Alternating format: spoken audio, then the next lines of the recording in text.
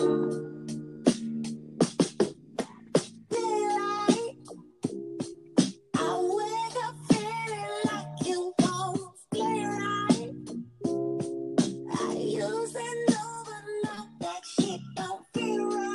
going on, everybody? My pride. Sometimes I like to listen to the chill shit to soothe my mind. If you want it. It's like this song remind me of something that's like a true throwback, but mixed in with today's version of our modern, like R&B / hip hop a little bit. Well, y'all know what y'all tune into, man. You know, it's that time. It's Real Talk with the Six Man. Sometimes I feel like I don't really have to tell y'all who the host is because y'all already know who that is. That's me. I'm the Six Man. And it's an important month. This month is Cancer Awareness Month. I started the month off wearing my pink. I did good. I think I'm gonna have to wear some more for the rest of the week. I got one of my homies. Shout out to Japarius Clothing, man. I got my homie making me some sweet with pink on it, so I can continue to be with my fellow people out here, acknowledging the fact that cancer is out there and we hate it. Fuck that shit. And it's important to me now because my dad, I lost my dad in 2010. Lost my dad in 2010 to cancer. He had skin cancer. I think it was melanoma. If I'm not mistaken, it was melanoma. And it's a little important to me now because I mean, one, he did pass away of cancer, and he also he got a birthday coming up on Monday. So it's a little rough for me, but I've been good. But I wanted to do something special. I wanted to let everybody know that I'm up to date and I'm in tune and I'm hip on everything. And I want to try to bring as much awareness, as much consciousness about certain things as possible. And cancer is one of those things that we know is out there, but we don't get to talk about it, and we don't hear as much about it as we could. So I wanted to do something special and, start a quick series to just bring some awareness to, cancer survivors, people who are living with cancer, people who are being treated with cancer, and talk about some of those particular situations. And like with my case, that I actually lost somebody of cancer, and I know a lot of us have known somebody or have lost somebody, close friend, family, relative, or whatever. Might have lost somebody from cancer because it's running rapid, in the Black community, it's running rapid. So I wanted to do something special and talk about it, and in remembrance of my dad, who, like I said, who died in 2010, and also just any other survivors, any people that are living with it, and and especially loved ones that we might have lost from it. So I wanted to do a show to acknowledge that. So I have a good friend of mine who's going to help me, start this thing off and talk about it a little bit. Jeanette, you there? Yes, I'm here. How you doing? I'm good, and yourself? I'm good. So first and foremost, I want to thank you for opportunity to allow me to do this. I mean, as I'm, progressing with the show, I'm trying to learn how to, stay on top of certain topics and items and, write some stuff down to make sure I try to, make sure the show has a broad range. It's just not stuck to one particular topic or, one particular thing to talk about. So I just wanted to thank you for allowing me some time, just so we can, touch this topic a little bit tonight. Right. Thank you for having me. Absolutely. So I try to reach out to people that I generally, that I generally dig, D-I-G, because I feel like the conversation gets a little bit more intimate in terms of the listener, because I want the listener to be able to reflect on something that they know or might be going through. And if it helps them in any way, that's kind of why I want to do it. And I mean, and if it's any educational benefit outside of that, then I'm most certainly want to do that as well. So again, I thank you for that. So as I started all the show saying that, this is Cancer Awareness Month, and I wanted to acknowledge that and wanted to bring some awareness to it as well. So can you tell us a little bit about thyroid cancer and what that is? Because for me, when I look it up, I mean, I'm I'm not a doctor, so I'm just reading and I'm just like, wow. Like, I mean, I hear about the treatment, I hear about the possibilities. I was also reading Mhm. something about it being hereditary, and I was like, wait a minute, that means if somebody else in your family has it, you're likely to get it. So Right. it was a little interesting to start reading. So, like, kind of give us, I mean, I know that there are different types of that particular. Exactly. Mhm. Um, would you like to break down exactly, what's going on with you, and then get into it, or I mean, Sure, I can what's give you a most little comfortable? background on it. Okay, So, first of all, I knew something was wrong over a year ago, okay, probably longer than a year, because my initial thing was my hair was falling out. I okay, was constantly tired. I was constantly in pain. But the biggest symptom that I saw or felt was the fact that my hair was coming out. So went to my doctor, we always should do.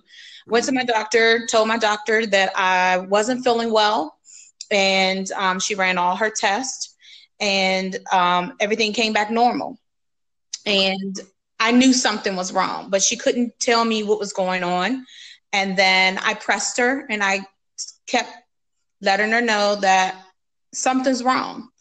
And although the tests are saying that everything was good, I knew something was up. And okay. so, the typical doctor, when you're a little bit overweight, they tell you lose a couple of pounds. And, Really? That's yeah, interesting. she, And that's and she that's was like, and that's supposed to fix everything. exactly. That was the first thing she did. She was like, well, if you lose a few pounds, we can kind of revisit it and everything. And I'm like, yeah, okay. I've lost over 70 pounds and I still feel bad. Wow. So, as time progressed, she retired and I had to find me a new doctor. So, fast forward a bit. This year, in February, I met with the new doctor after doing all my research. Okay. And I met with the new doctor and I told her the same thing. I'm like, I don't feel good. Something's wrong. You need to figure it out. Right. And this doctor listened. Okay. And That's luckily, good. I can possibly say that my new primary doctor, she saved my life because she actually listened to me and she didn't completely rely on the blood test, like the previous doctor. And Okay. this time she actually went old school. I call it old school.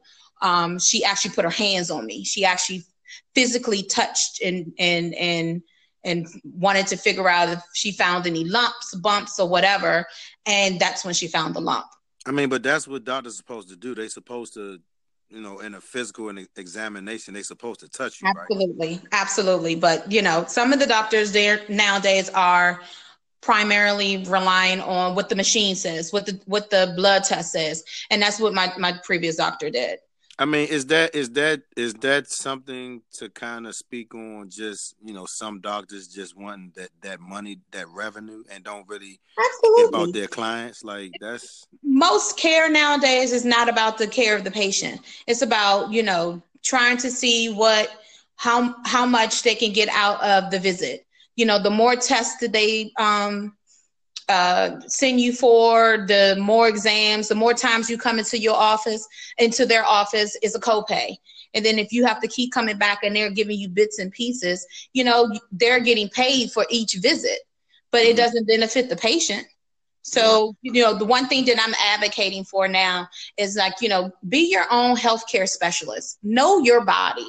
right, You need to be able to arm yourself with information that, can probably blow the minds of your doctor. You should know your body. You should trust your instincts. You should know, like, it's not in a sense of paranoia, but to know that, that cough that's lasted for 2-3 weeks is not normal.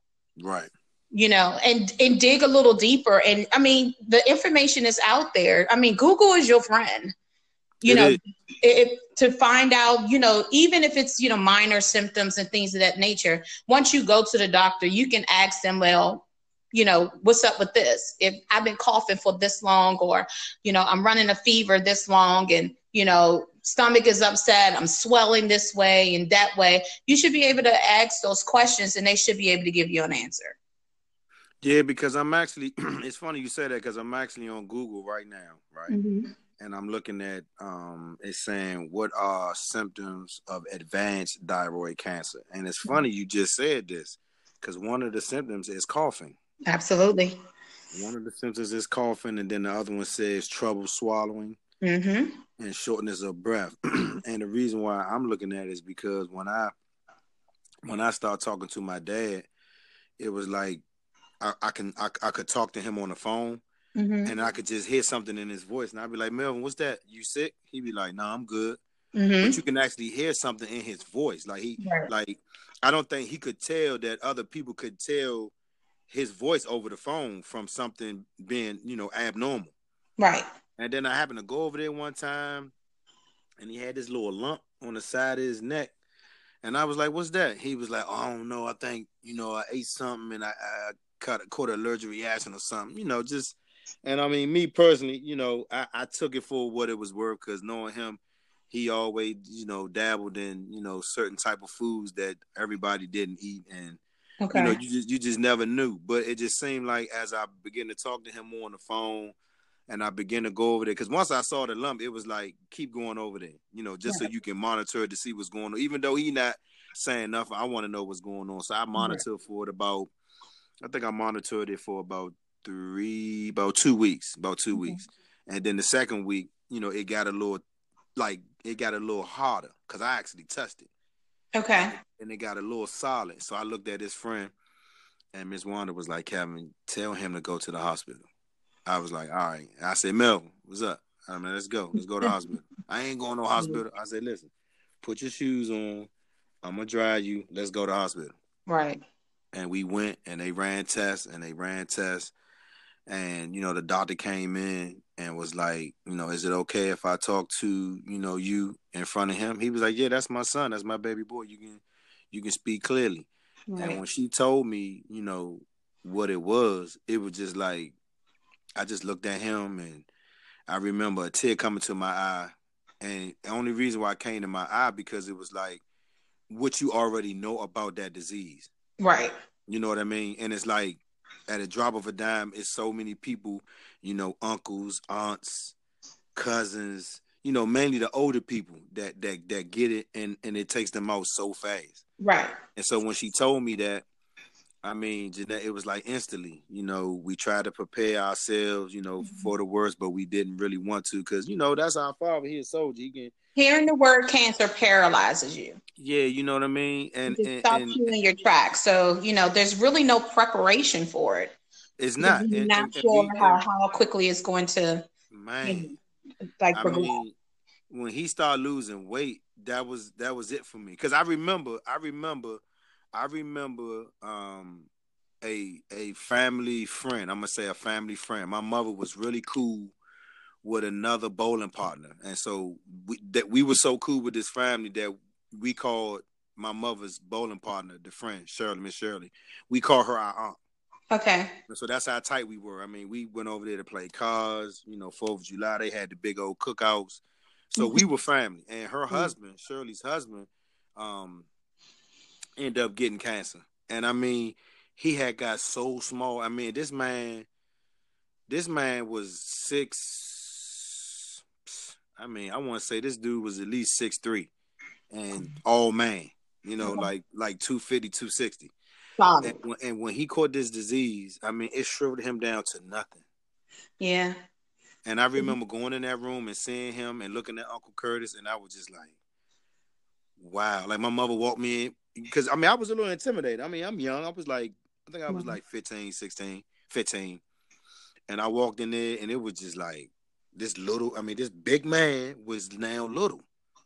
Mm-hmm. And to see the same thing happen to my father, how small he got eventually, I was like, wow. So, I mean, it because my mom passed from lung cancer. So, that's why smoking scares me. So, I have lost several family members to lung cancer. So I tried to kind of, watch that, didn't really want to be around smoke, or I didn't smoke and things of that nature. And then one of my aunts, she is a breast cancer survivor. This is year 25 for her. And she's still, yeah, absolutely. My auntie rocks. And, the fact that she beat this disease and she's still kicking butt, I mean, she's just amazing to me. And then for me, that's motivation for you, though. Huh? That's motivation for you, though. Absolutely. Yeah. I look at her and I'm like, I can do this, and I constantly have to tell myself, because again, like I said, the word cancer just paralyzes you. And when I got my diagnosis, I was finally diagnosed after they did the exam and all that craziness. They sent me for an ultrasound, and then they did a fine needle biopsy, which they basically, stick the needle in your neck. And I was awake the entire time. Really? Yes. So I'm sitting there looking at the monitor, and I'm seeing them poke around in this like round nodules or circle in my neck. Mm-hmm. And I'm like, what are they doing? Like, what's like really happening? And then I've got my diagnosis in March, but I went to get a second opinion, and it was confirmed in April 6th. Okay. And at that time, like, I didn't know what to do. Like, how am I going to go and tell my family? Like, I'm 41. Right. And how am I going to tell my family that I have thyroid cancer? And I think what made the situation a little worse for me was the fact that, the doctor I had, the doctor that was instructed to give me the news, she wasn't very pleasant. Her bedside manner sucked. So in a sense, I found out about my diagnosis by reading it on a piece of paper. So that didn't help at all. Didn't help at all. Dang. So, after, everything and it settled in, I had to go talk to my family. And then once I spoke with my family, everyone was trying to figure out what's the next step. And the next step for me was to meet with a surgeon. And I did all my research. Again, the information is out there. You read the reviews of the different doctors and everything, and you watch their videos and their expertise and all of that. And I found a surgeon I was very, very comfortable with. And I made my appointment. I went in, and she was the most pleasant person. She made me feel completely comfortable.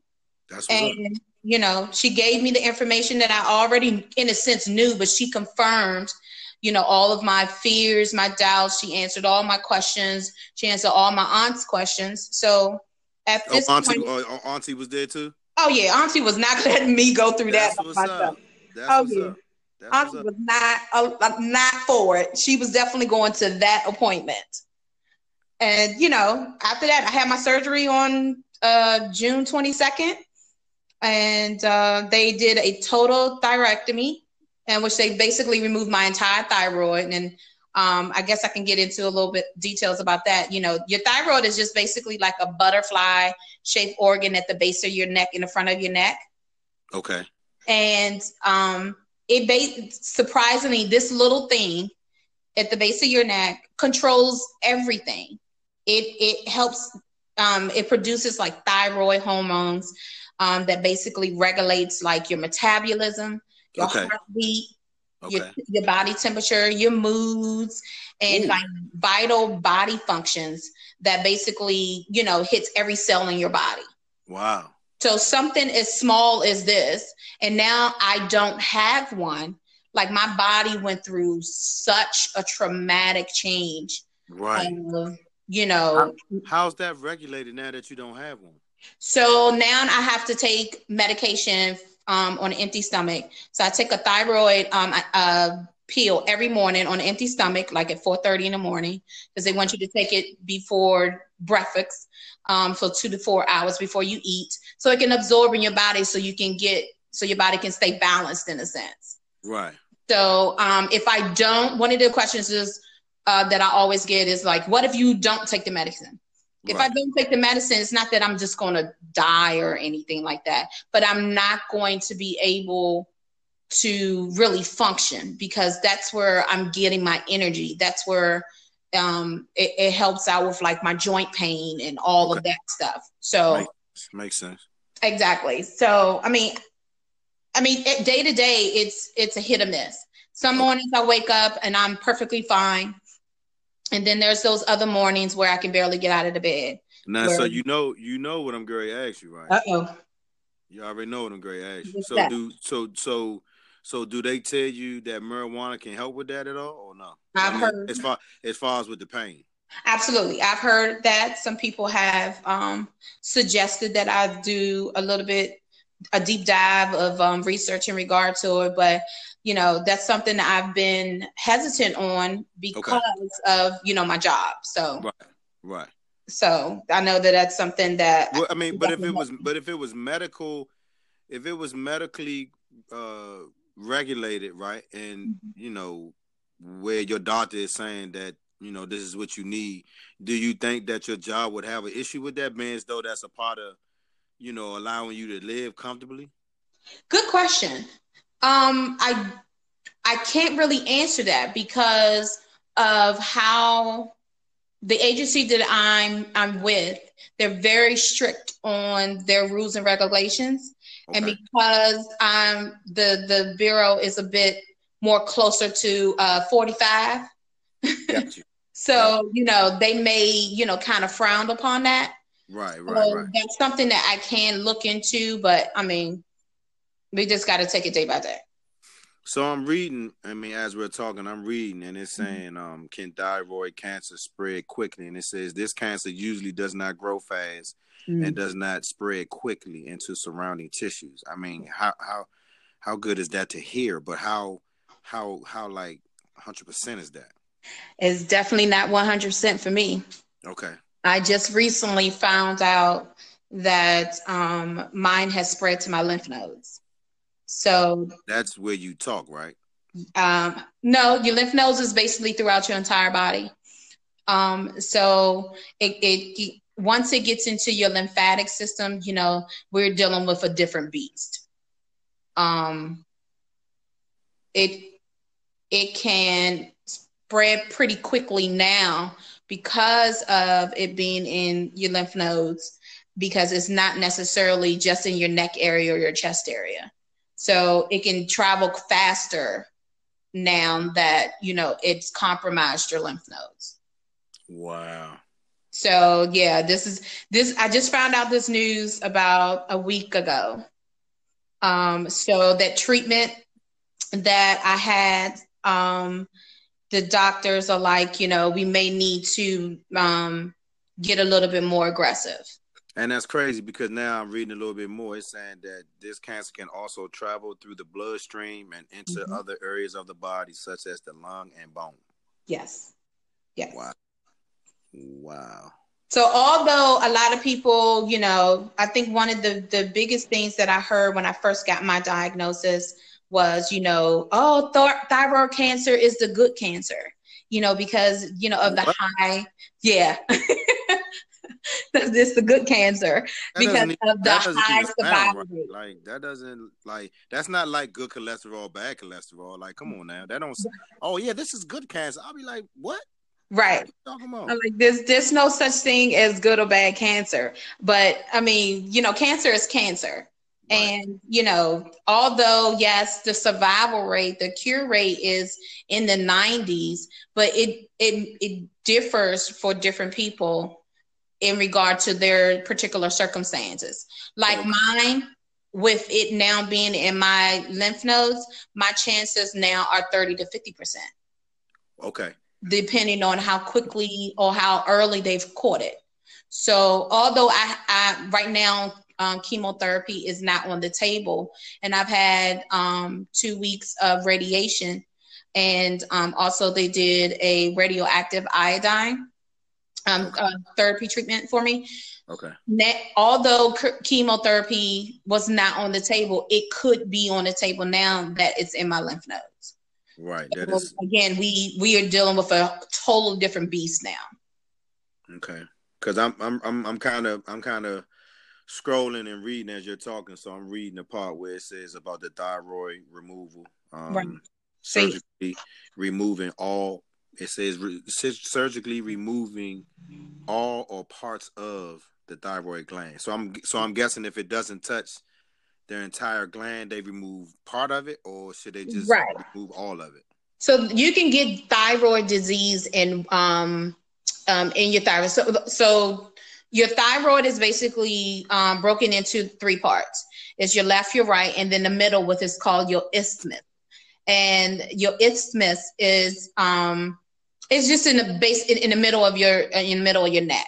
In the middle, the body of the look like the butterfly. It's just the body in the middle. So if you're only having issues on and there's signs of it in your right, but your left is completely healthy, they will only remove your right. Okay. You know, the where again, special case for me, mine was in my isthmus. So it was right in the middle. So they basically had to remove the entire thing. Wow. So wow. I mean, so does that mean the medication? So this says that is it hormone medication? Yes. So it's a thyroid. It's a thyroid. Anti-thyroid agent. Yes. So that's the Synthroid that is basically taken every day. So there's a generic name, but I can't pronounce it. But the primary brand is Synthroid, and I basically just take it every day. I mean, I'm going to be on this medication for the rest of my life. Wow. And right now I think I'm on my 4th change in my dosage. So it's a complete science. I mean, it just depends on how your body reacts to it. So they have to monitor you all the time then. Absolutely. I basically have to get blood work done like every 6 to 8 weeks. Right now, because of the treatments, I'm getting blood work done every week. No, they've changed it now. Now is every 2 weeks now. Just to check my blood, my hormone levels, my calcium levels, my blood counts as far as like my anemia and things of that nature. Because again, it changes how your body reacts to cold, heat, with the joint pain, the fatigue, and everything. So it's going to find out if my body is absorbing the necessary nutrients that I need. So you gonna be good for St. Lucia? Oh, definitely. Oh, definitely. My doctors and I have already talked about, the goodness. Oh yeah, we're gonna make sure of that. So if they want to go and do the chemo and all that stuff and the radiation, the only thing about the radiation, I don't know if you saw my post, is right after I got the radiation treatment, I'm not allowed on a plane for at least 30 days. Oh, so they need to go ahead and handle that. So you handle that exactly. Yeah, because they need to get that out the way. Yeah, we trying to have a ball. We trying to have a motherfucking ball down there. Absolutely. Oh yeah, this is going to be a celebration. This birthday. I am not for it. Yeah. So the only other thing that they told me about is that they probably going to have to give me a medical card because TSA is probably going to check me. Okay, got you. For your medications. Yeah. Gotcha. And the fact that if I still have remnants of the radiation in my system. Oh, that right. So when you go through the detection, got you. Exactly, because sometimes when they do the extra check and they run the thing over your hands, yeah, for radiation. So if I just had treatment, then yeah, it's going to be on me. Right. Well, I mean, God willing, we gonna get all that in order. So we ain't gonna worry about all that. Oh no, we ain't worried about that at all. Yeah, we ain't gonna worry. So how now has this affected your diet? Like, I mean, what changes do you have to make, and what kind of sacrifices are they for you in terms of meal prepping and eating and stuff like that on a day-to-day basis? I would say the biggest thing is they want me to cut back on seafood. That was one of the things that was like a gut punch, because of the iodine in seafood. Right. In the preparation for the radioactive therapy that I did, my iodine levels needed to be very low. So they're saying that the iodine, your thyroid glands in the cells, it feeds off of iodine. Okay. So the less you have in your body, the more it can be produced and all of that. So definitely prepping my food. So it's mainly good clean eating. Okay. Not a lot of, of course, breads and things of that nature, which I really wasn't doing initially, but Okay. it's just, I definitely need to eat. That's one of the things that is a big thing for them. I definitely need to eat. I don't have an appetite, so pretty much I'm eating just because I need to take medication. Right. I mean, that kind of makes sense, but damn, that's right. So, other than that, it hasn't been a huge difference.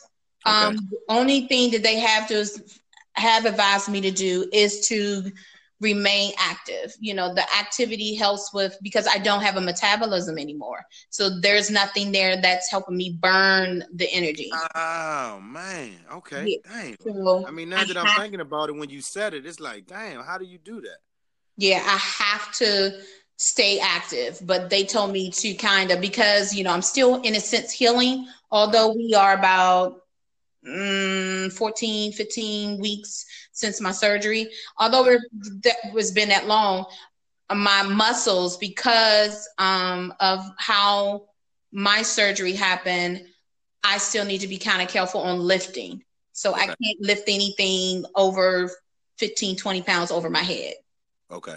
So I mean, but you can still find a lot of stuff to do in between. Absolutely. That can So definitely walking has been my friend. Okay. A lot of cardio and things of that nature, and just like resistant bands and things like that. So I pretty much have kept it low impact and still a lot of cardio. Okay. But the good thing about it, since my surgery, I've lost like 20 pounds. Hey, I mean, what they Whatever say, helps. you gotta get in where you fit in. Like, yeah, why not? Go get. There's the light at the end of the tunnel a bit. Yeah. That's what's up, though. I mean, oh yeah. Now you ain't got to work as hard because you already going in the gym looking cute. Like, yeah, and what? Yeah. 20 down, and what? Come catch me, yeah. Oh yeah. So yeah, it's just been just I think that I read on it every day. Yeah, I mean, I'm reading up on it while we talking now. I mean, I'm just I read on it every day just so I can make sure that I am my own healthcare specialist. Like there's nothing that kind of surprises me anymore. Right. Now I'm going to these doctor's appointments. Now they can always tell me that there's a possibility of this, and I can kind of, outline or give them some type of feedback in regard to what I'm feeling, and they can pinpoint me. And then if they recommend something, I'm already comfortable with it. So with that even being said, I mean, I'm not saying just in particularly to cancer itself, but just people being in tune with their bodies, period. Like you said, that cough that doesn't go away. Like how important, let's talk about not saying that it's, more of an importance because, you're dealing with this thyroid issue, but just, just the importance overall, not just women. And I mean, I want you to speak to the women, but just the importance period of, listening and hearing your body. Like some people, how I was raised, if you fell down or if you got hurt or anything like that, some of us, that grew up in the inner city, your mom or whoever told you to lay down and take a nap. Right. And, you would have this headache for a couple of days. And I remember a particular friend that I have that, that headache never went away. Right. And come to find out, she had a brain tumor. Wow. So it's those things that, again, not to make people paranoid, but you just need to trust that, although you're living this semi-healthy lifestyle and You haven't done anything, Semi, I like that. Semi. I mean, because everyone has their moments where Yeah, they yeah, indulge, yeah. with the wrong foods, or the excess drinking on the weekends, a birthday, whatever. I stopped drinking, but I'm indulging right now. So, You feel me? I Yeah, mean, everyone has those moments, yeah. but I mean, after a while, it's like, what have I done to my body? Yeah. If you're one of those type of people, and I'm not sickling anyone out or anything like that, but if you're one of those people that hit a happy hour every day after work, and then you start your happy hour on the weekends at noon, and then it goes through the entire weekend and everything, you having cirrhosis of the liver shouldn't be shocking to you. Yeah, that. You know, Yeah, yeah. if you're eating Popeyes and McDonald's and Wendy's and curry out with Tearing your insides up. absolutely, and all this every day, you haven't had a piece of vegetable ever in your life, and Right. now your doctor is saying that you're morbidly obese, but not only that, you have high blood pressure and diabetes and all this other stuff. It shouldn't be shocking to you. Yeah, I mean it's scary. It's definitely going to be hard to deal with, but like you say, you got to be, you know, held accountable. Absolutely. And a lot of people don't want to admit things. They want to point the finger, and they want to find out who else is the cause of it. Yeah, You did that. yeah, yeah. But there are also those instances that, there isn't no instant, or no, what am I trying to say? There's no actual cause of it. There's no actual, onset of it, but there can be environmental factors that are Yeah, involved. It could absolutely. be Absolutely. hereditary things that are involved, because not everybody that is overweight is automatically a diabetic. I Right. know people that are 130 pounds and they're diabetic. So I mean, those things that you can prevent, then prevent them. Yeah. The various different types of cancer, and breast cancer and lung cancer and cervical cancer and ovarian cancer. I mean, there's just so many different things There's that can. so many of the cancers. What is that? Absolutely. What and, is and and everyone gets a different feel or taste of treatments, and their different outlooks and everything. It's different, but it's cancer is cancer. Yeah, yeah. So it just depends on where that person is in their life, and the support system. I think that has been the biggest thing for me. The hardest pill for me to swallow is the support system. So that is where I've kind of built myself up in regard to my knowledge now, and wanting to get their information out there. And that, and let me make sure I throw this out there, is that this thyroid cancer is not just a female cancer. Men can get it too. You have a thyroid too, boo. Wow. Okay. So although it's more common And in women. females, Okay. but men can get it as well. Wow. I mean, I actually pride myself now on, drinking my lemon water, Mm-hmm. drinking my apple cider vinegar. Yep. Just trying to, like you say, just walk a little bit more. I mean, I do like full body stretches. I mean, of course, I find like little apps to show me how to do the stretches, but I do full body stretch. I do a lot of the stuff outside of drinking the lemon water and the apple cider vinegar. I do a lot of the stuff that we did when we were in elementary school. All the stuff that we did in PE, the bend and reaches, the stretches, the jumping jacks, the push-ups. That's all the basic shit that we learned. And it's like sometimes when people say they need to go to the gym, I just look at them and, just have my own conversation in my head. Because I'm like, people always like to make it where, it has to be, in a certain way in order for them to do shit. I mean, that's the shit that kills me. Like, oh, I got to go to the gym. Why? You don't need no fucking gym to lose 20 pounds. Mm-hmm. And then don't make the fucking gym your excuse for why the fuck you didn't go. Oh, because I didn't go to the gym. Didn't you go home? Right. Didn't you lay down and eat that ice cream? Mm-hmm. Did you think about getting on the treadmill after you was done? No. So don't make it don't keep making it about something else. Like you said a while back, making something else or someone else your scapegoat or your excuse. Mm-hmm. We gotta take care of ourselves now. So I'm kind of proudful, not prideful, but proudful of myself because I've gotten into a routine. Like people say, like you, with this situation, you got to make it a lifestyle now. Like this has to be your lifestyle. Like these medications you're taking for the rest of your life. I feel like if we took the initiative and just made healthier choices, a lifestyle, then we could probably, remediate this shit for a few years. And then, I mean, of course, if it still happens, it happens, but we don't have to have it happen, so early in our lives. Because I mean, I know people recently who have died of heart attacks. I mean, it's dudes that I know that's 39, 37 having heart attacks. I'm like, good gracious, like heart attacks though. Like I knew, old heads, caught heart attacks. I mean, I remember I was reading an article one time, and the dude was shoveling snow and had a heart attack. And he wasn't that old. I think they said he was like in his 50s. But heart was beat up. Lungs was beat up. So I just feel like at any point, if we can find a place where we can just not make an excuse, and if we have a thought like, you know what, I'm gonna start eating a little bit healthier, just do it. But here's the other thing that I've also thought about is the fact that there are a lot of people that I've recently have been corresponding with, and most of them have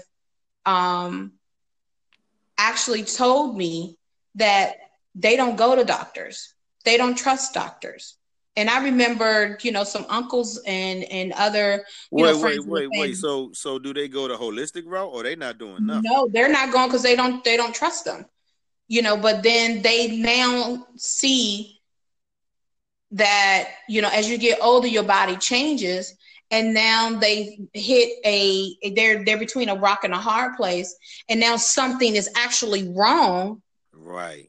And now they don't have that connection and that knowledge to know their better, know better and know their bodies. Right.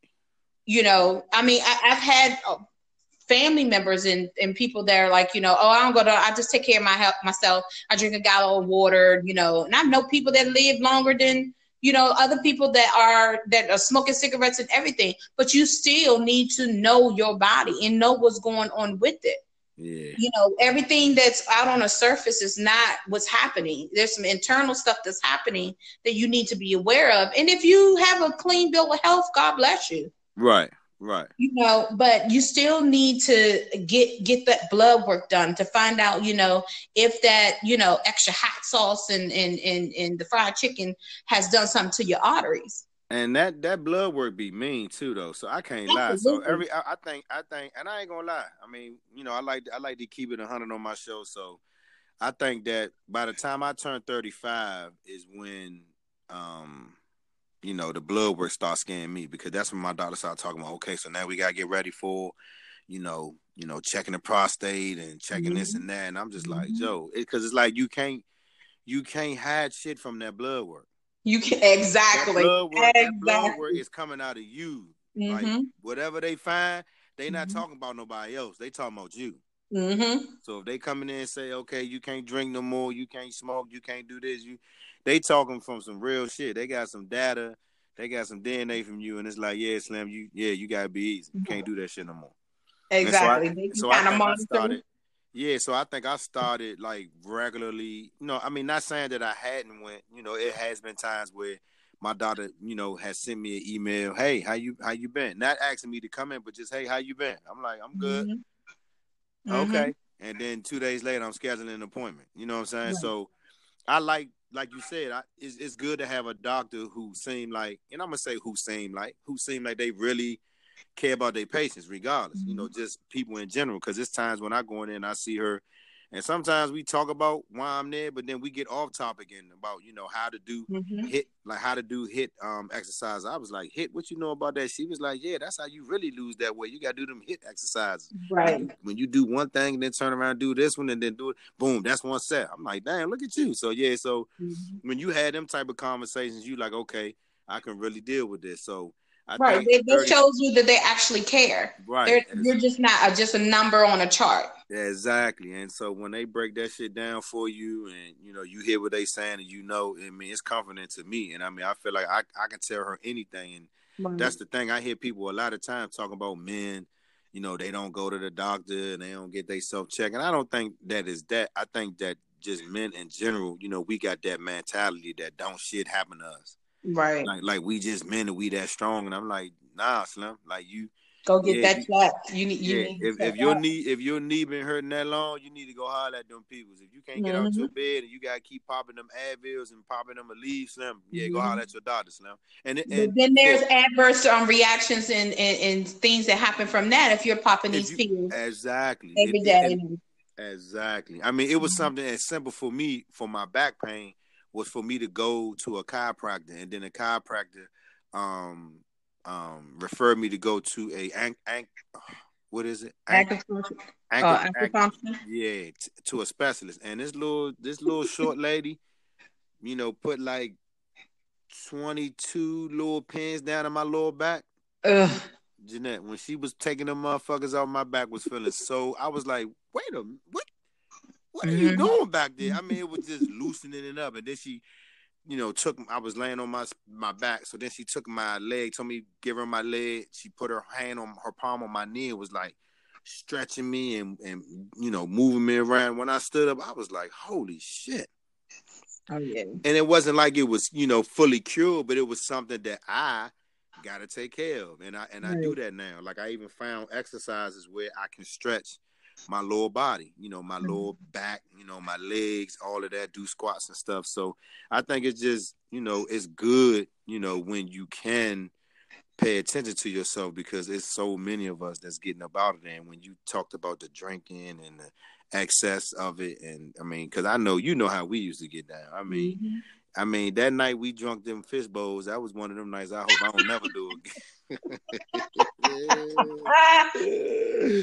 But a fishbowl right now would be good. I ain't gonna even lie about that. Man, I mean, I couldn't believe I turned into Angry Man like that. I was even surprised at myself. I mean, I wasn't surprised. I mean, I wasn't shocked when y'all told me what happened, but I was kind of surprised because I was like, damn, I turned into Angry Man. Ron was like, yeah, Slim, you turned into Angry Man. I was like, dang. Lay it down, bro. Lay it down. And so, I stopped drinking in May. I started a detox. I said I wanted to lose some weight. I didn't really give myself a goal. I just wanted to lose some weight, and I ended up taking a 14-day detox. I weighed myself the day before I started, which was a Sunday night. I weighed myself. I was like 242. After the 14-day process, on the 15th day, I mean, just minor exercise and walking, I had came down from 242 to 224, I think.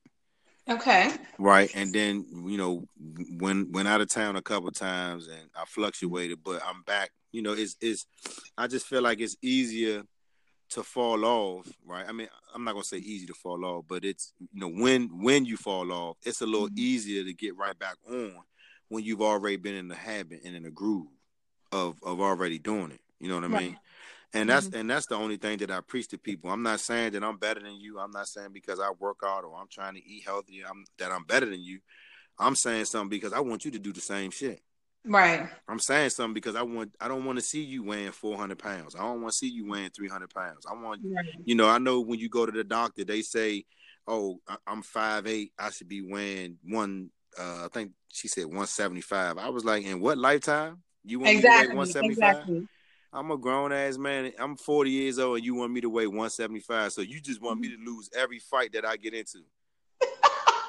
Like those charts, don't get me started on those charts because their ideal weight for me, my age, my height is like 130 something. Yeah, that's unrealistic. That's not realistic at all. I mean, now don't get me wrong. One time I was in the barbershop and I got some good education, and the dude made perfect sense about that chart. I don't want to get into that because I think if I can, that's a whole different topic. Yeah, I think if I can find him and talk to him and ask him if he can relive that day, if I can catch him and he can if I can get that recorded, I'm putting it on. so people can hear, because it made perfect sense. I mean, what he said about that chart and how, you know, our bodies are set up, it made perfect sense. But I mean, I told him still, Slim, I said, I can show you a picture when I was in high school, right? And in high school, you know, I graduated 97. So in 97, I probably was 175, maybe a little heavier because I was playing football at the time. But even if I showed him that picture, I couldn't go back and be that skinny. It just, Exactly. you know what I mean? Like, for that time, yeah, I was a young whippersnapper. I was running, so I was always, you know, metabolism through the roof. But now a dude metabolism ain't like that. Oh no. Like you say, you got something regulating your metabolism, so you need that medication to keep you moving. But I can guarantee your brain is like, you know what, with or without the medicine, I'm still gonna keep it moving. But one of the other side effects or the symptoms of thyroid cancer, and like there's two different like sides of it. You can be either hyperthyroidism or hypothyroidism. I was just reading that. Wow. So I've been fluctuating back and forth, and that has, in a sense, been the result of my weight loss. Okay. But one of the other things is that, you know, I have difficulty in concentration now, and I have like the brain fog. So like my memory is not as sharp. You know, I got to write things down. I got to put things in my calendar. I have to, you know, do those checklist things to make sure that, you know, I don't miss anything, that I don't overdo it on, you know, either my foods or the medications and everything. So everything now is set on a schedule in my phone. Okay. And it lets me know when I'm supposed to take what medication and what I'm supposed to be doing, the amount of water and everything I'm supposed to be drinking. Okay. And, you know, that double check in regards, because now I have to check my blood sugar and I have to check my blood pressure pretty much every day. Every day. Every day. And that's the same thing a person would have to do if they had diabetes, right? Absolutely. So with everything, you know, my numbers and everything were insane when I first came home after my surgery. Like my numbers were through the roof. My blood pressure was really high. My blood sugar was pretty high. And they were like, you know, well, we're going to give you medication. I'm like, time out. Wait a minute. Why are you giving me medication and you just cut me open? Yeah. You know, my body is traumatized. Like, you know, slow your roll a minute. And that's only because I've read up on it and I understood, you know, what my body was going to go through and, you know, the possibilities. So don't try to like give me extra medication. And that's when I was able to call that doctor again and say, yo, like, you know, they're trying to give me some extra medicine for this, and that. And she was like, you know, come see me. Right. And, you know, she was like, you know, no, let's give it a couple of weeks. Let's see if your body balances out. And, you know, and we'll check you in the next couple of weeks. If your numbers are still high, then let's talk about it. Right. You know, so I definitely can appreciate my team now. They actually listen and they communicate with each other. That's another thing, especially being, you know, when you're in the cancer fight, when you have a team of different physicians, you know, they all have to be on the same page. Okay. So, you know, you can't have one that's recommending a higher dosage and the other one is saying that, what about the other things? Right. Because if that one specialist is focusing simply on the cancer, you need that other advocate that's going to fight for your kidneys, your heart, your liver, and for everything. Yeah, everything. So I've been pretty fortunate. Although I went through the craziness with the other doctor, I think I've been pretty fortunate with the team now that I have. That's what's up. That's good to know. Oh yeah. That's one thing that I'm huge on as well. Is just because this doctor has been in the family for years, don't necessarily mean that you need to stay there. Right. You know, your body changed. You know, this doctor was probably from your great grandfather or your great grandmother or something. That medicine back then is not the same, and the techniques and everything are not the same nowadays. So, you know, be open to branching out and finding a new doctor. It's not being disrespectful to the family, but it's making sure that you take care of you and that you're receiving the best care. I mean, it makes perfect sense to do that, though. Yeah, some people I have friends that, they're like, this doctor has been in the family for over 40 years, but this is not 40 years ago. Yeah. You need to make sure that you are receiving the best care of what is going on with you today, not from 40 years ago. Right. Because 40 years ago, I mean, totally different. Absolutely. Food was different. I mean, shit, Mm-hmm. back then, food was much healthier. Shit. Mm-hmm. That all these steroids and hormones. Don't get me started. Yeah, I mean, it's like it's a struggle every day because it's like we eating, like we say we trying to eat healthier, Mm-hmm. but it's like we really don't know what's up with that salmon when we buy it. Absolutely. We really don't know what's up with that chicken when we buy it. I mean, we really don't know. I mean, mm-hmm. Religious, not religious, you pray over your food, you don't pray over your food. It don't matter. If it's something in that food, it's going to be in your system. And back in the day when we were growing up, what was organic? What was gluten-free? What is that? Nothing. I mean, I was just telling my man, I was like, Slim, when I was in elementary school, some of the women that young ladies that I was in school with were built like grown women. I mean, I loved going to school. I mean, listen. Woo, Jamila Young. Oh my God. Lord. I mean, Jamila Young was one of the reasons why when school, that first day of school, your boy was fresh.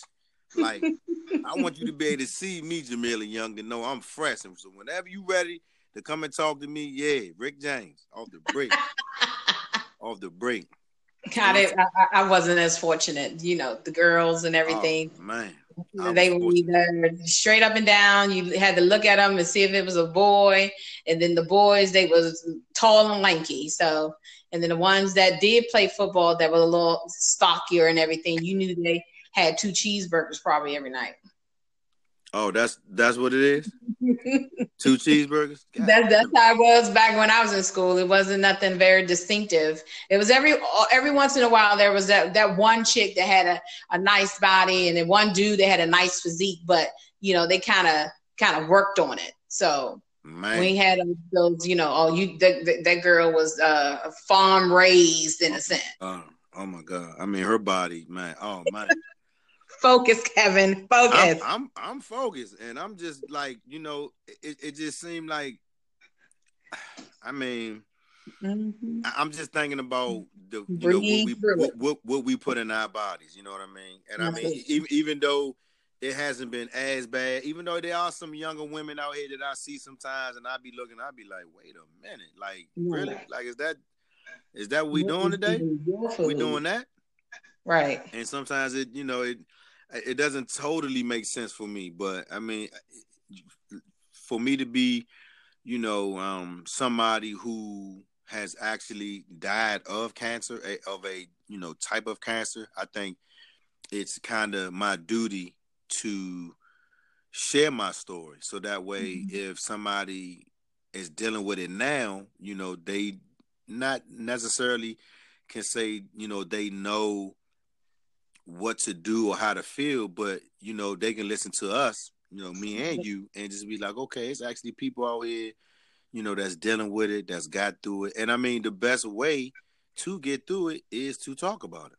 Right. It's the best way to do it. Like, I mean, when I start going to therapy for certain things, for just for my life in general, it just seemed like, uncomfortable, because, think about it, when you find out that you have something like this type of disease, it's very uncomfortable, because like you just said, you didn't want to talk to anybody about it, or you didn't know how, you want to present that to them. Like, like how do you present yourself with that? And so, with the whole, going to therapy thing, for me, it helped me because it was a lot going on with me that I didn't even know about. And, it was affecting me physically, and it scared me because I thought something was wrong. Right. And it was nothing wrong. It was just my stress level. Mm-hmm. You know what I'm saying? I think what has helped me with this whole situation is that I was completely honest with my feelings in regard to it. And with me now being more comfortable talking about it, because you don't talk, no one really talks about thyroid cancer. Right. You hear about the breast cancers, you hear about the cervical cancers, the ovarian cancers, and things of that nature. You don't really hear folks talk about thyroid cancer because of, as I mentioned before, the high survival rate. Yeah. But what has this getting this diagnosis has changed my life. Absolutely. It has changed my life and the life of my family and friends. It's something that, my friend was just telling me today, and he basically is saying that he doesn't want this to become an everyday discussion, but it's part of my everyday.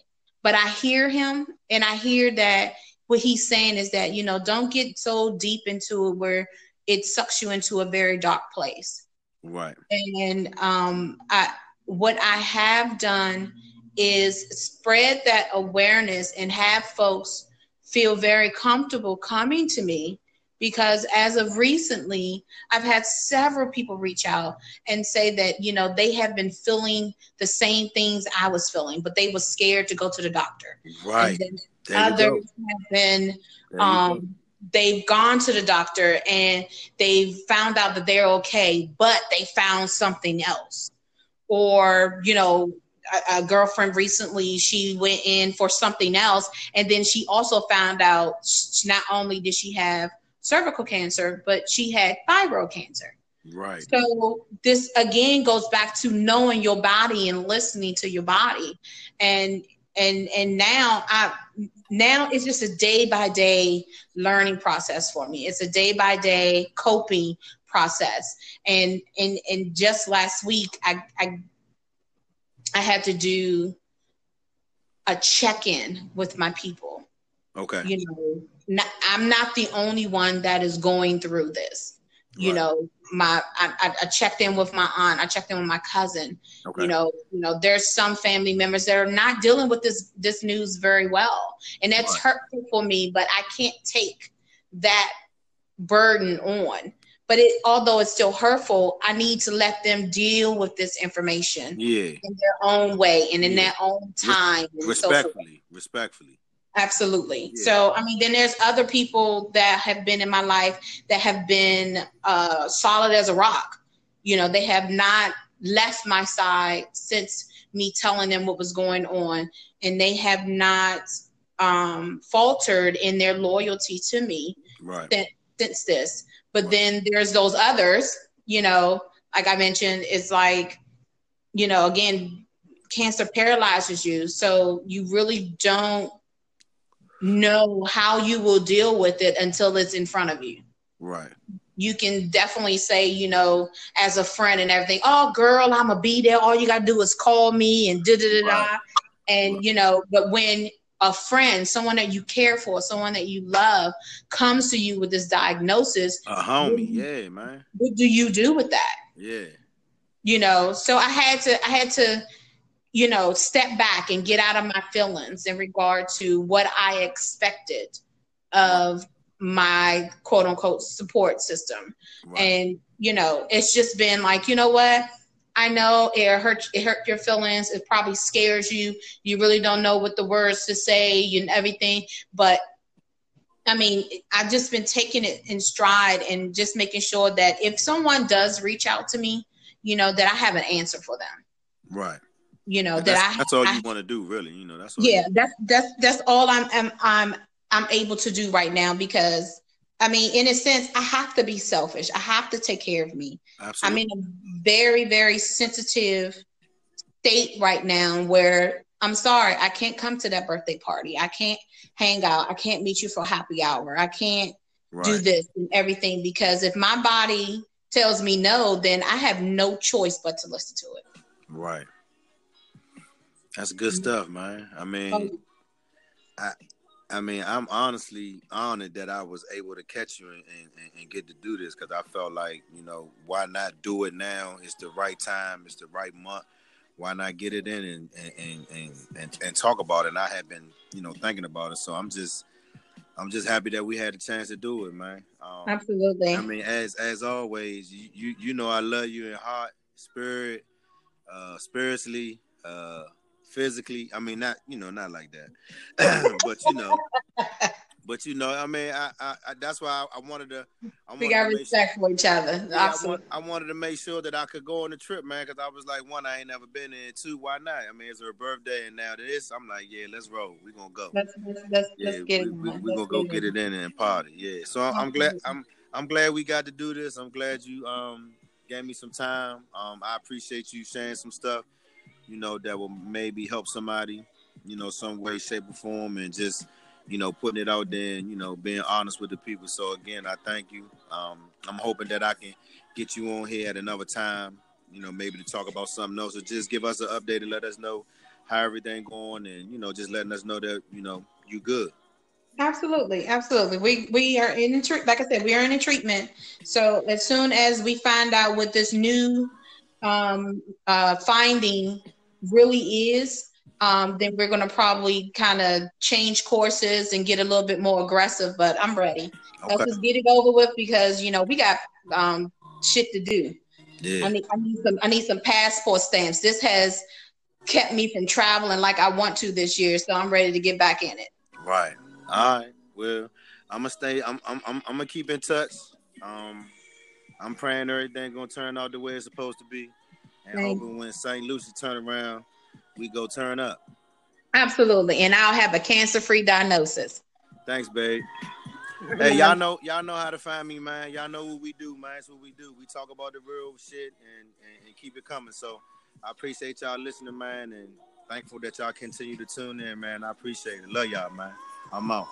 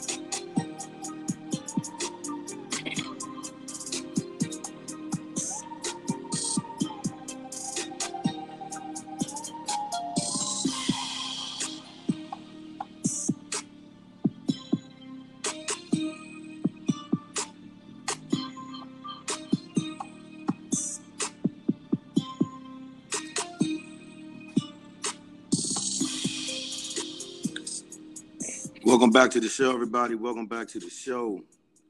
I am your host, the Sixth Man, and you are tuned into Real Talk with the Sixth Man. I wanted to take some time this month, October, to highlight some of the people that's out there struggling with cancer. Some of the people that's out there dealing with this. This thing is killing people left and right. The stuff that we put in our body is affecting us more than we think, and we got to take time to recognize that it's happening. I actually lost my father back in 2010 to skin cancer, and it crushed me. I mean, I didn't realize, how much he meant to me until he was gone. I mean, I didn't really adapt to the fact that he was gone until months later, and it hit me. And it crushed me like a ton of bricks. I couldn't call my father no more. We couldn't hang out. I couldn't drink beer with him no more. We couldn't watch the Skins game. I couldn't talk to him about some of the stuff that I was going through, and I can only imagine, how it was affecting other families. So I wanted to highlight it this month myself and wanted to talk to some people who either are surviving it, talk to family members, dealing with somebody who's dealing with it, and just wanted to just, take some time and get some awareness on it and talk to some people so that way we can motivate other people to continue to pay attention to what's going on with their bodies and, just making sure that we're doing the right things, detection and getting tests and, all that good stuff. So I got a guest with me this morning. I wanted to take some time and, let her share her testimony, let her get through her story and just let her give you an opportunity of what she went through as a survivor. And so I want to, address some things and, get some things cleared up. So, Brandy, are you there? Yes, good morning. Good morning. How you doing? I'm great, and yourself? So first and foremost, let me thank you for taking some time with me, to talk about this. I mean, I know it's a touchy subject. I know a lot of people, it takes a lot of courage for people to want to sit down and talk about it. I had a dad who we lost back in 2010 of melanoma, skin cancer, and it was rough on us. It was rough on my entire family. And like I was saying in the monologue that I didn't really realize that, it affected me that much until maybe months later when he was gone, when I couldn't talk to him, when I couldn't pick up the phone or him. And even now, when I look at my daughters, here it is, I got two daughters, one 23 and one 4, that, they're not able to go to grandpa. You know what I mean? So it's been a struggle with me as well. So I want to thank you again for just allowing me some time and just want to get through your testimony and your journey. So if you would kind of take us through your journey and kind of, give us an idea of what you want people to know about breast cancer. Okay, thank you. So again, my name is Brandy. I am a 7-year breast cancer survivor. May of 2019 will be my 8th year anniversary. My journey actually started at a young age of 29. I was 29 when I received my diagnosis. And the way it kind of began was actually that April of 2011, just at home, feeling my boobs, laying down, and, being nasty. You better stop being nasty. A little self-gratification, but, feeling my boobs and felt something, didn't feel a little bit right. Right. And at the time, I was in the medical field, so I was used to caring for cancer patients, actually, which enlightens my testimony even more because, I felt God educationally prepared me for what was to come. Mm-hmm. But I was so used to, caring for cancer patients all day, every day, and seeing some success stories and some not good successful stories. Right.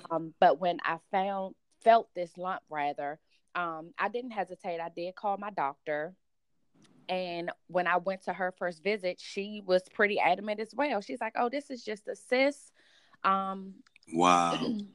Because usually, so right when I found this lump, I was actually ending my menstrual cycle. So what women don't know is that usually around your menstrual cycle, before, during, and after, women's breasts do become more dense. And so sometimes it is common to feel, some abnormalities, around that time of the month. Okay. So it was around my time of the month. So me finding this little lump, I didn't think anything negative. But I knew that because it was something out of my norm that I needed to get it checked out. Good. So as I stated, I went to my doctor and she was pretty much sold as well. She's like, "Oh, nothing to worry about. It's just a cyst, but I'm going to still send you for some testing, just to be on the safe side."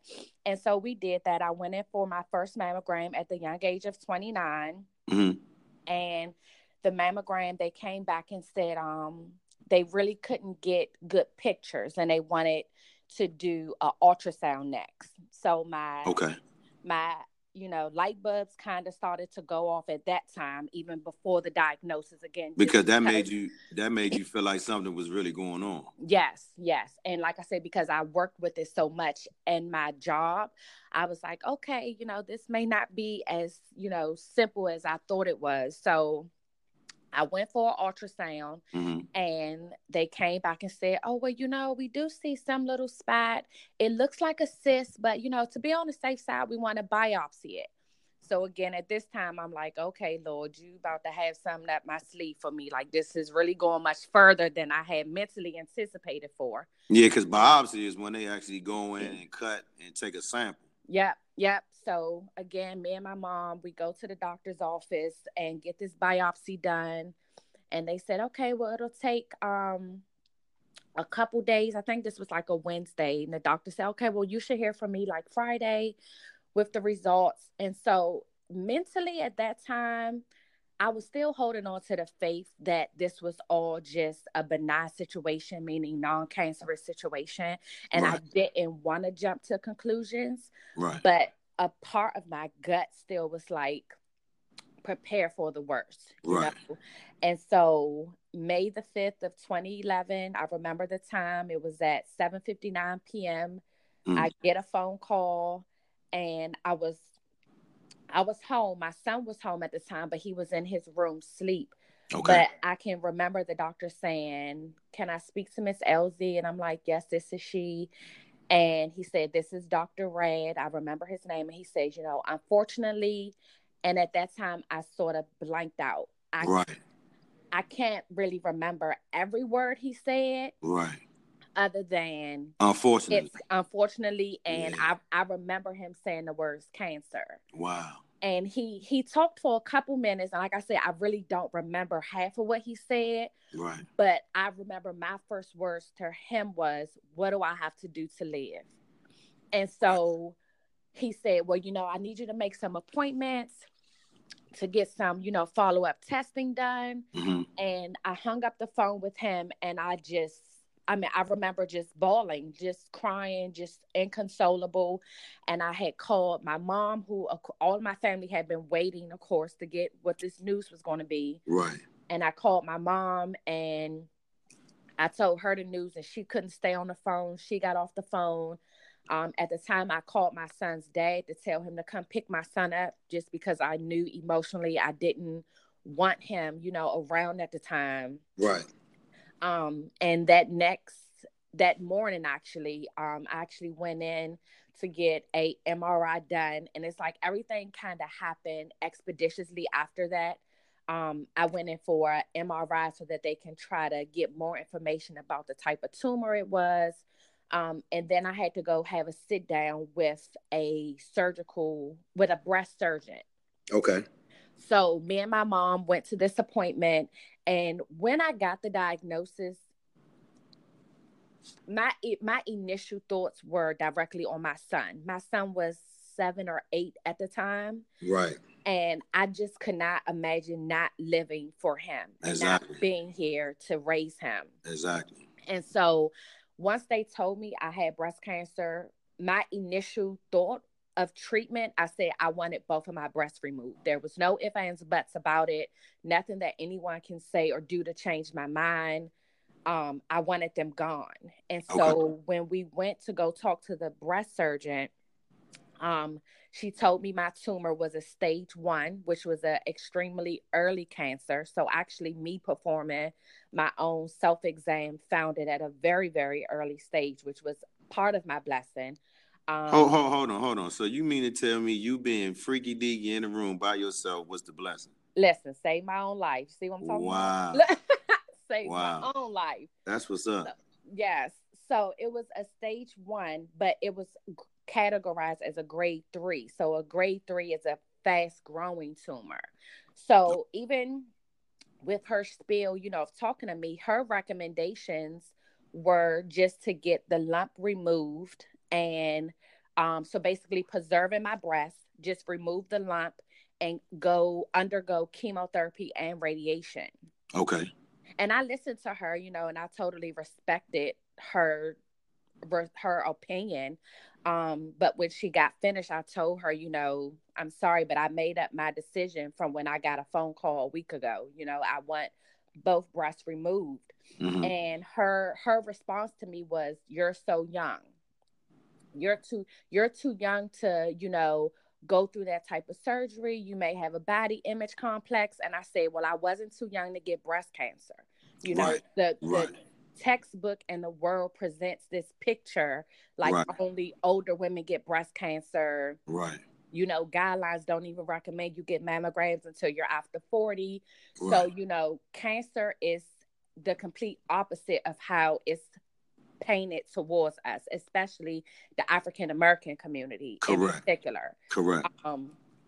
So, I told her, my decision has been made. I want them both gone, and I gave her my rationale, and she literally embraced me. She was like, "I totally commend just your you're being upfront and honest, you know, and basically keeping it real, because that's Right. literally how I was. I told her, I said, you know, my breasts don't define who I am, you know, and I said, I have to be here for my son.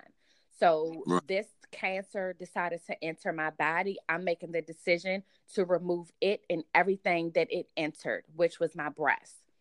That makes sense. So I had on May the 26th of 2011, I underwent a bilateral mastectomy, which was complete removal of my entire breast tissue, everything.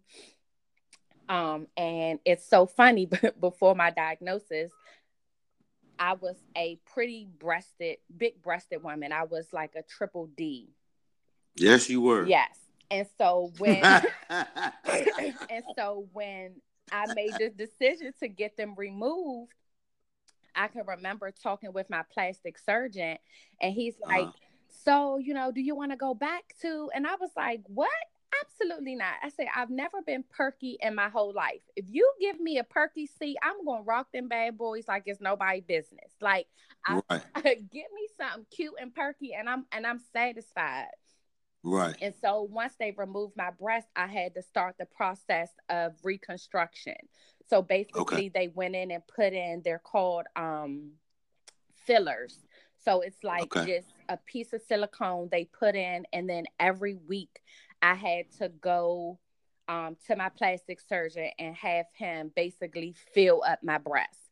And this went Okay. on for, it took probably a couple months. Is that for a more natural look, or I mean, Well, no, it was basically to get the silicone to the size I wanted. So gotcha. basically, when they put it in, I'm going to just guess and say it had like maybe 50 mLs of fluid in there. And then Okay. every week I went in, they basically just kept putting in 50 until I said, okay, stop. This is the size I want to be. Don't go no Okay, gotcha. further.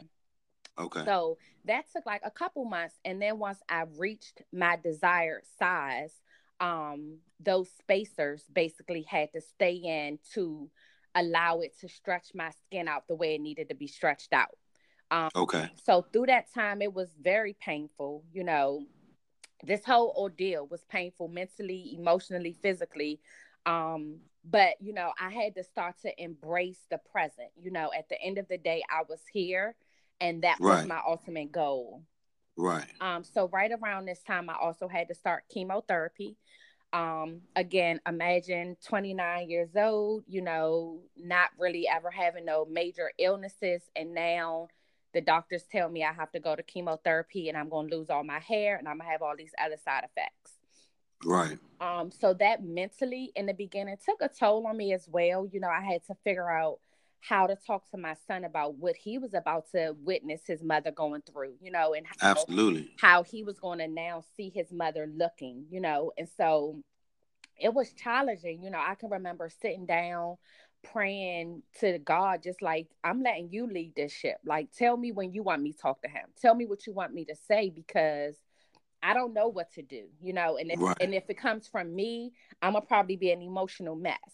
So, you know, Right. he orchestrated all of my steps. And, you know, my initial conversation with my son was so unexpected for him to be such a young child, because he embraced it. You know, he had questions which caught me off guard. You know, I wasn't Right. expecting him to be like, okay, mom, so when your hair fall out, then what's gonna happen? You know, I wasn't ready. I wasn't expecting that, but I was ready for, you know, for him to be comfortable. Right. And so I started this chemotherapy, and you know, I say to this day, I wouldn't wish it on my worst enemy. You know, it Right. is. Because it's bad because my father did it. And it was like, I mean, Brandy, my father was like 6'1", 260, solid. And when he started this chemotherapy, man, I mean, it just shrunk him. I mean, he turned into somebody. I was like, I mean, it was like you say, you wouldn't want anybody to have to go through that. Not at all. Not at all. And like I said, because I was so used to seeing those kind of patients, you know, my mind went to some of the worst cases that I had seen, you know. So I'm like, I'm going to lose all my hair. I'm going to lose all this weight. You know, I'm going to look sick. And that was my biggest fear. So I can remember when I went to talk to my doctor, I told her, I said, I understand I have to go through chemotherapy, but I don't want to look like a sick patient. Sorry. I told her I don't want to look like a cancer patient. So I had to start steroids anyway because of my treatment. And so my steroids actually caused me to gain a ton of weight.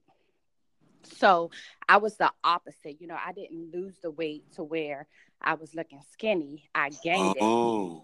Yeah, I gained it. So and that wasn't something that they did for you specifically. That was just the outcome of what happened. Correct. Yeah. Okay. So, yeah. So my medication put a ton of weight on me, and probably some depression, you know, played a part of that. Right. Just feeling fatigued, but I was satisfied with that because, like I said, I didn't want to look like I was sick. You know, I was fine with looking like a little meatball, butterball. Right. Other than, you know, losing a ton of weight. So my chemotherapy was pretty extensive. Like I said, I lost all my hair. And I can remember, so I've always had really, really long hair. And after the first chemotherapy, I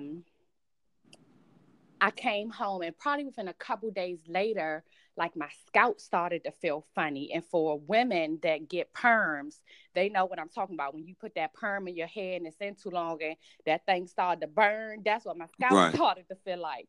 And I was like, oh, okay, so this must be what this is gonna feel like. Right. And lo and behold, I went to go take a shower and, you know, just rub through my hair, and some of my hair started to fall out. And so, so I mentally, you know, put two and two together. I said, okay, well, I know when my scalp feel like a perm burning, that it's basically dying from my roots. Right. So I told my mom, I said, nothing is going to devastate me more than either waking up to all of my hair laying on my pillow, or getting in the shower and looking down and just a pile of hair in the tub. Right. So I made a decision. I was like, take me to the barbershop and get rid of it. Just let me cut it off. Yeah, just get rid of it. I don't want to have to deal with that emotional roller coaster. Right. And that proved to be probably one of the biggest hurdles for my family, is when I lost my hair. I think that kind of maybe solidified my reality to them, you know. Mm-hmm. And it was visual. It was visual. Yes, and that was the visual part, because my overall side effects from the chemo weren't too bad. Like, I didn't have a lot of vomiting, you know. Okay. Just like some of the more visual side effects you see with chemo, I didn't experience them in the beginning. Okay. But when it was time to lose my hair, you know, like I said, my mom broke down. My god sister wouldn't come around me for a while unless I had my scarf on my head. Like, that whole reality, like, really shook their world upside down. Wow. And so, you know, I went through this chemotherapy. I had to do the real heavy duty chemo, as they call it, for 6 months. And like I said, I became very weak. I can remember not even really being able to go up and down stairs. You know, I just because the chemo attacks everything, good and bad. Everything, and that's the devil of it. It attacks the good and the bad. It has no cut cause, can care less of what's going on. It's attacking everything. So I mean, I remember days I couldn't even hold a fork or a spoon. Like, I was just so weak and so shaky. Yeah. But I went through that chemotherapy, and then I also had to do one of the chemos for a whole year because of the type of receptors I had. And the only good thing with that chemo, the one that was a year long, is it didn't have a ton of bad side effects. Okay. So right after the first of the year, like around 2012, is when I actually decided to try to go back to work again with getting this chemotherapy. Okay. And so, like I said, my surgery, I had pretty much healed up for the most part. Had started the process of reconstructing me some boobs. And then it was just the chemotherapy. So when I went back to work, you know, I was kind of like, you know, what kind of field do I want to go in? Oh, I failed to mention when I got diagnosed, I was actually a hospice nurse. So I was working with death and dying. So basically, I'm basically preparing families for their loved ones that's actively dying. Right. So, I had to make a decision when it was time to go back. Am I emotionally ready to deal with that type of death and dying all day, every day?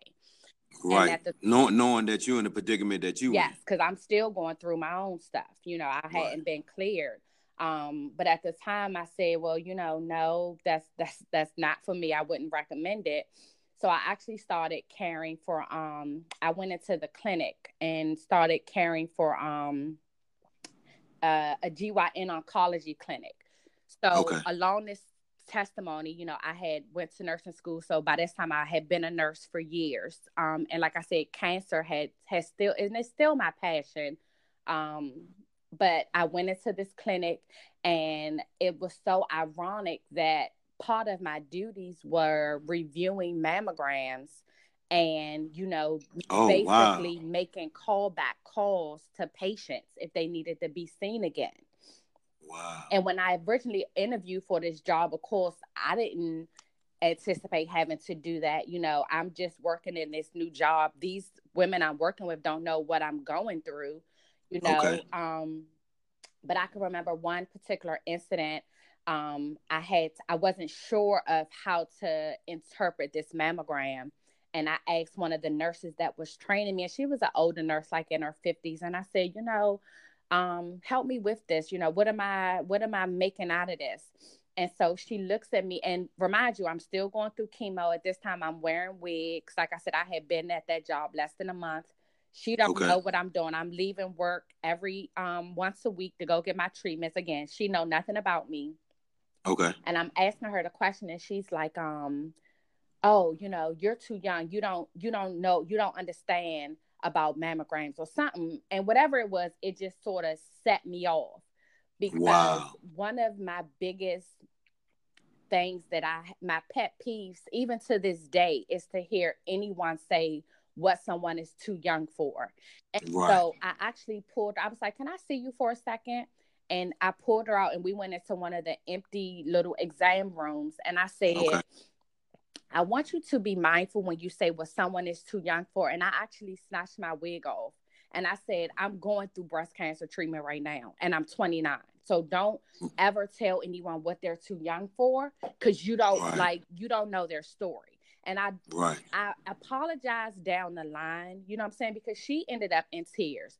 But like I said, society has treated. Because in that moment you changed their life in that moment, Right. because people don't understand that when they say stuff, I hear pastors all the time talking about the power of the tongue, and people don't understand how powerful our words are to Mm-hmm. someone else if we do not know what they're going through. Mm-hmm. Mm-hmm. And like I said, because society has created such a picture, you know what I'm saying, especially about breast cancer. And like I said, for her to be a nurse and make that kind of statement, I'm like, you care for these kind of people. Maybe you've been blessed enough not to come across a young person that has been through this battle, but Right. you should know that anyone is susceptible to this horrible disease. Like, age is Absolutely. not a factor. Right. And so, like I said, from that point on, I kind of had to put my own pieces back together, dealing with, again, being 29, trying to accept my new body image, of not having breasts. And, the implants are good. They look good when I got clothes on, but my reality is every night when I take my clothes off, I have to stare at my scars. And it's a reminder of what I've been through, you know what I'm saying? Yeah. And so I try to use my testimony, to a lot of women, because I feel like God didn't give me this to keep my mouth shut. I really believe he gave it to me to be a voice, not Absolutely. for young women and to our African American women, because since my diagnosis, around October and throughout the year, I um post stuff about breast cancer awareness and asking, do you feel your boobs? And I've gotten so many women that I went to school with, that inbox me like, oh my God, like, help me. Like, can I talk to you? And I'm like, yes, Right. because I don't want you to feel like you just out here trying to just guess. You know, a lot of Right. women will feel something but do nothing about it, you know, because of the fear of the unknown. So, you And know, it's and it's strange. Well, not strange, but it's strange how Facebook keeps people connected in ways that they don't even know keeps people connected. Because I remember seeing your walks. I remember seeing your pictures. I remember seeing a picture with you and you had like a it wasn't a scarf, but it was like a wrap, and it was like so close to your head, and I was like, wait a minute, I remember Brandy had long hair. mm-hmm. But then you know how you scroll through Facebook and you just look at the picture, but you don't look at the caption, you don't read what's going on. Mm-hmm. And for some reason, when I looked at that picture and I saw your face with the wrap, and I looked at it, I was like, hold on. And then I started reading, and then I was like, wait a minute. It took me I was at a loss for words because I was like, I remember Brandy. I remember her, you know, in the hallway. I remember us talking trash. I remember, you know what I mean? Mm-hmm. It was like, damn. And so Facebook keeps people connected in ways that I don't even think they keep people connected. But in my own way, I stayed, you know, I want to say I kind of stayed away from it because, again, you know, I was kind of going through something myself at the time, and it was just like, you know, I'm gonna just pray for her. I mean, because at the end of the day, that's really all you can do. And it's like we don't see each other all the time. I mean, we definitely got our own lives. We definitely got our own schedule. But I think at the end of the day, if it's somebody that I connected with in my life, and I strongly believe this, if you connected with somebody in your life and it was on a positive note, they're always going to be connected to you at some point in your life. Definitely. You'll always stay connected. Even if I see you at the grocery store and I ain't saw you in 10 years, the first thing is going to be, Kevin. And then it'll be, girl, what's up? How you doing? So that connection never leaves because you always left on a positive note. So when I used to look at your posts, I used to be like, wow. I mean, and it just hit home because, I mean, yeah, I knew people, you know, that had it. I knew people who had gone through it, family members, friends, or whatever. But for somebody that I walked down the hallway with in high school and to see them, I was like, damn. And so it was so good to see you and the way you were like you say, the way you were posting stuff, the walks and all of that stuff. And I was just like, wow. I mean, I remember you had a picture and it was you and your son had, you know, his breast cancer stuff on. I was like, wow. So I mean, it was amazing to see you, you know, just through Facebook. Yeah, and like I said, the blessing has been in that, you know, being able to now pour into people. I just had a girl, we went to high school together. Again, we may have said hi, bye when we seen each other in the halls, but we follow each other on social media. And she was just diagnosed, and she lives in Texas. And as soon as I saw her diagnosis, I had inboxed her and was like, listen, like I'm here if you want to reach out to me. Like I said, we weren't like friends in high school, and it took her a while, but the other day she finally inboxed me and was like, can I call you? And I was like, absolutely. And you know, the connection that has already been made, she was like, you don't understand like how I thank you for this talk. You know, she was like, and she's a nurse too, so our testimonies are kind of, you know, similar the way our life has been orchestrated. Her children are about the same age that my son was back then. But I'm like, you know, it's so easy to sympathize with somebody, you know, and I know in nursing school, they always used to tell us, never empathize, you know, get away from that, you know, saying, I know what you're going through, or it will be okay, you know, giving that kind of false hope. But one thing that I embrace in my new reality is I can now empathize with people. You know, so when I know somebody that's going through, or even some of my own patients, you know, where I feel it's appropriate to share my own testimony, I empathize with them. And I say, I understand what you're going through. You know, I was once in this hospital bed. Like, I get it, you know, and that sometimes encourages them because, again, if you don't really know a lot of success stories or have a huge, you know, educational background of why this is going on, how this is going on, what options are out there. Because again, doctors will only try to paint, you know, minimum options to you because they don't want to, you know, give you the bigger picture of it. But I'm like, Right. at the end of the day, like, you have to live with this the rest of your life. You know, I tell people all the time, just because I'm in remission and I don't have the cancer, I have to fight for my life every day. You know what I'm saying? Absolutely. Even though I got my breast removed, I can go to my doctor tomorrow and they tell me it came back in my chest wall. You know, so Right. this is now a lifetime reality. So every day that I'm here and I'm healthy and I don't have to hear that horrible diagnosis again, you know, that's my opportunity to educate others, like especially young women, like, feel your breast.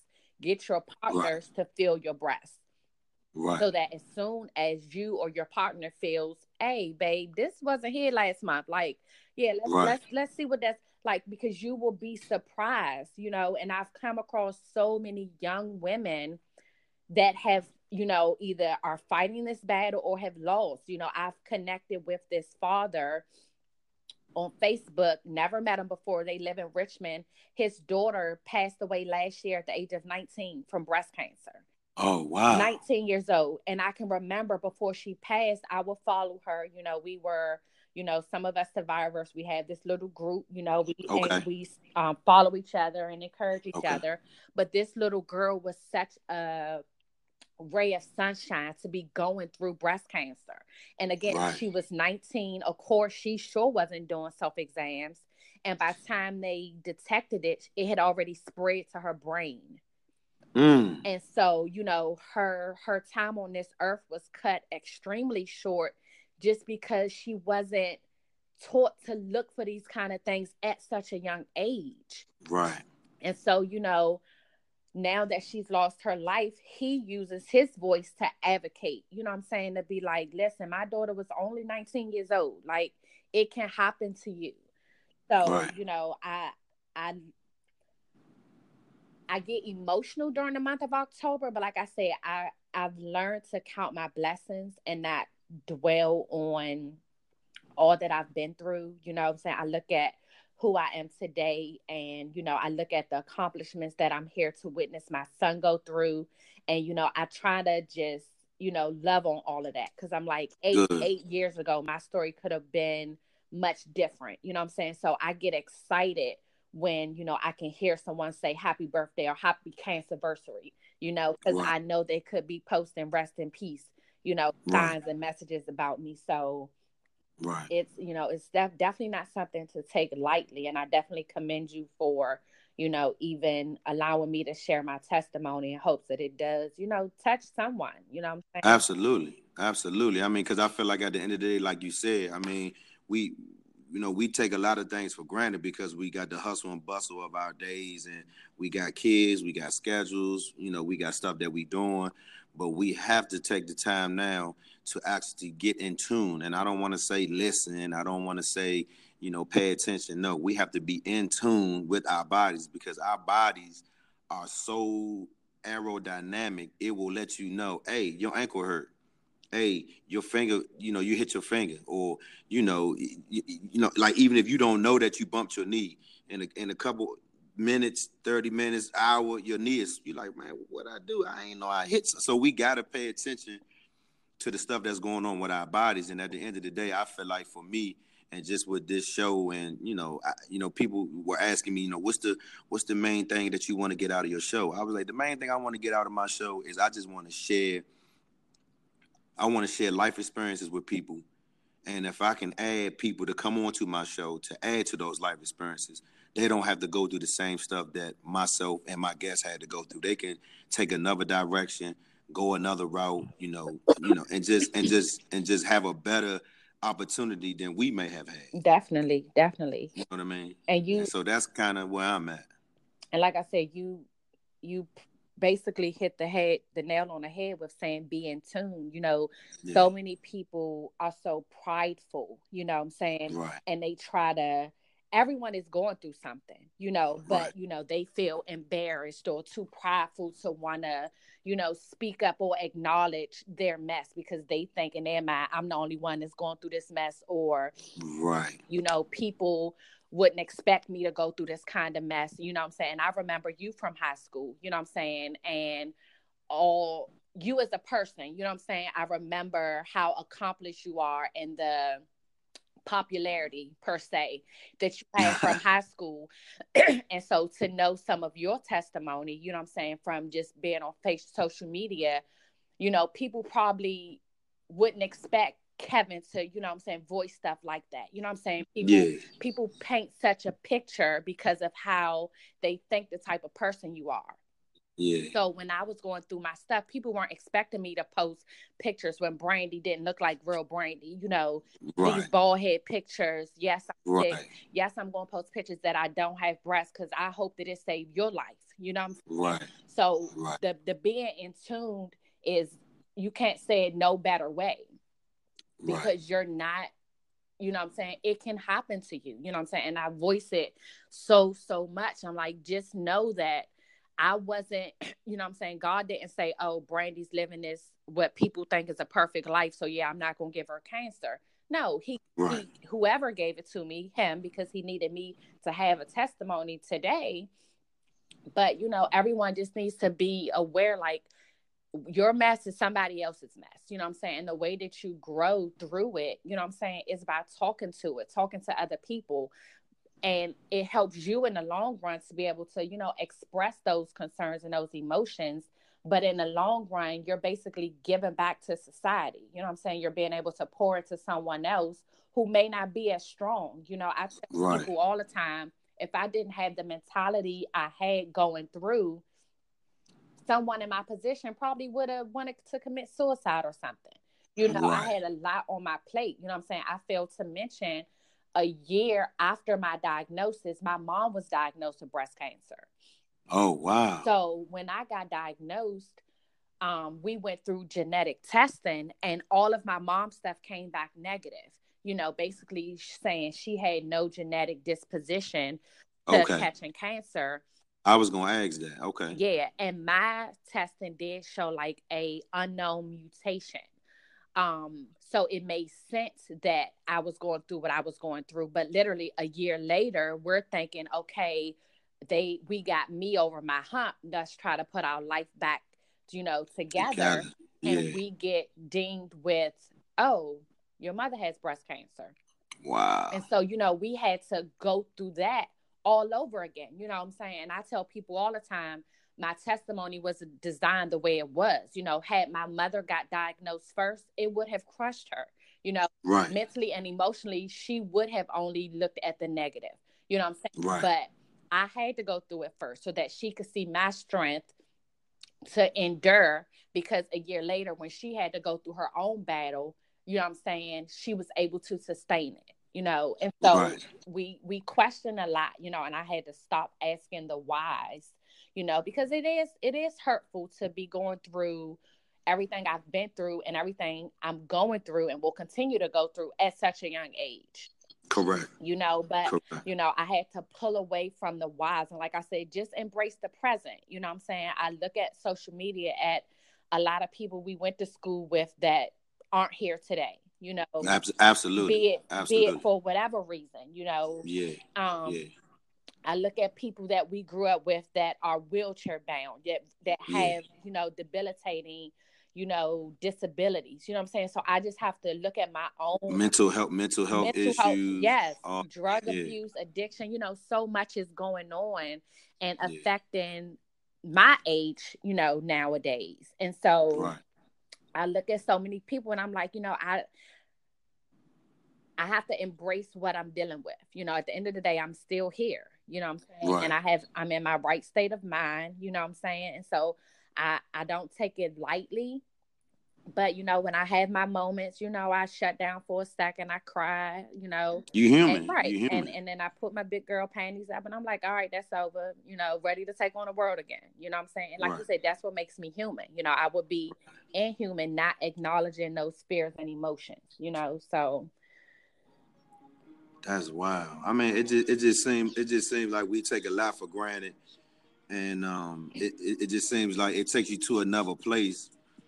It seems like it takes you to another place when it happens to you, because like I said, with my dad, it was it took me to a different place. And I mean, at the time I was married, and so the marriage was kind of rocky, and then this happened. So it was just, it was just rough. It was just rough, and we don't realize what we can withstand until we go through something. And I mean, me personally, I've been through a lot, and then it's like you just said, when you've known me for something, but then now I've grown, and now I'm sharing some of the stuff that I've been through. People looking at me like, what? Mm-hmm. You went through that? Yeah. You did that? I mean, because I shared some, I did a Me Too movement show, and I shared something in the Me Too movement, because women were on Facebook talking about, you a man, you don't know how that feel. And I'm like, wait, Mm-hmm. that happened to me too. Mm-hmm. I'm like, that happened to me too. What? That happened to you? Yeah. So you can't, like you said with the lady, you can't be so quick to judge, because you have no idea what people have gone through. Mm-hmm. Just because they put a smile on their face don't mean that they got a little bit of pain in their heart. Yep. You know what I mean? And I think overall, when we go through that type of stuff, it allows us to grow. It allows us to be, who we are today. I mean, whether it's good, bad, or indifferent, it allows us to be exactly who we are. We got different opinions. We do different things, and we look at things totally different. So, I mean, again, from the bottom of my heart, I'm thanking you for allowing me to do this with you, allowing me to let my listeners hear your testimony, and I hope it touched them. And if you wouldn't mind, if they wanted to reach out to you, if that happened, how would they be able to reach out to you? Well, I'm on Facebook and Instagram. My Facebook is my name, Brandy LZ. Like I said, I get inboxes all the time. Feel free, don't hesitate. On Instagram, I'm Nurse Chick 08. You can slide in my DM on there. Okay. And my personal email, like I said, if you want to just come step away from social media altogether, you can email me at bpelzie@yahoo.com. Brandy, What up? I appreciate this, babe. You know it. Listen, I appreciate you for doing it. Like I said, we need more of this done. Continue making that impact. Exactly. So y'all know what that is. It's the 6th Man.